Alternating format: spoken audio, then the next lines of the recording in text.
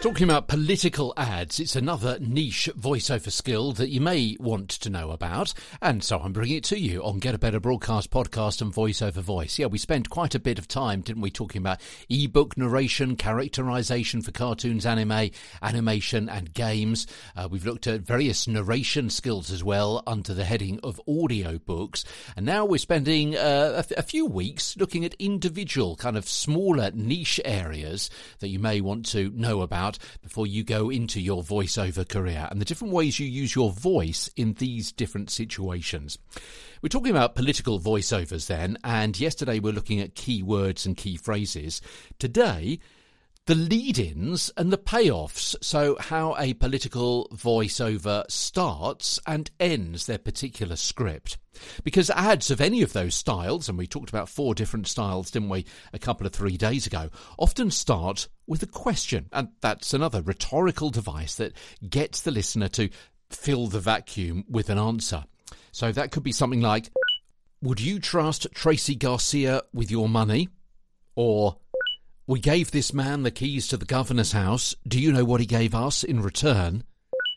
Just why should you trust Camilla Hoffman? Now, as we saw before, it's actually quite difficult on many occasions to start a script from a cold start, particularly if the script starts with a short phrase or indeed a question. Yeah, it's also very difficult in a script reading session when you're interacting, when you've got dialogue with other characters, just to say the odd word here and a short phrase somewhere else. It's much easier to get into the rhythm of a conversation, for example, with other characters. You find your feet, you find your role, you get into the zone. Yeah. So very often, we've spoken about this before, using a lead-in sentence can help you get into the right, well, I've been calling it the tone zone. Yeah. It saves starting off from a cold start. You've got another phrase to warm you up with. So a short phrase that you say to yourself, or you say it aloud, but before you start recording the actual script. Or you can have it recorded but take it off, because obviously it's not actually there in the script. They don't need it. It's to help you have a kind of running start before you start the script itself. And it's a line that the first sentence in the script can react to. You're giving yourself something to react to. So it could be you answering a question from somebody else. It could be something you're saying as part of the sentence, which you then start recording. Or it could almost be somebody else's voice, somebody else making a statement that you then react to with the very first line of the script. So, going back to those 3 sentences, those 3 opening statements that I had a few moments ago, let's think of 3 different lead-in lines that will make it easier for you to read the sentences on the script. 3 lines that you're going to say to yourself, but not actually record. They're not actually part of the script. Okay, just to warm you up, gets you in the right zone for the tone and helps you with the inflection and the intonation as well. Because otherwise, it's going to be quite difficult.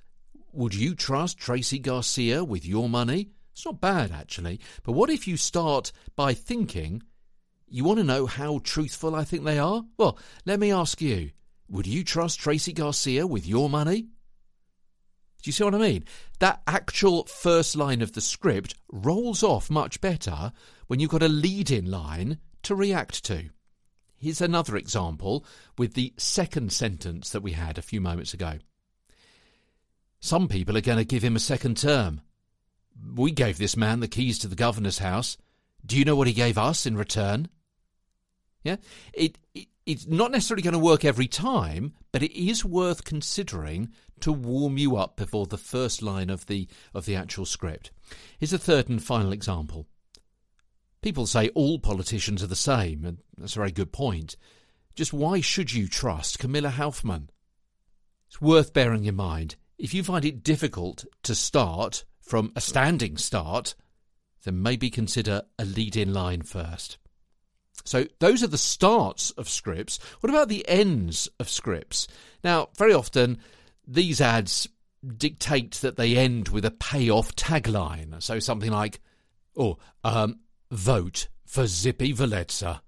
The man you can trust. The strong voice for our state.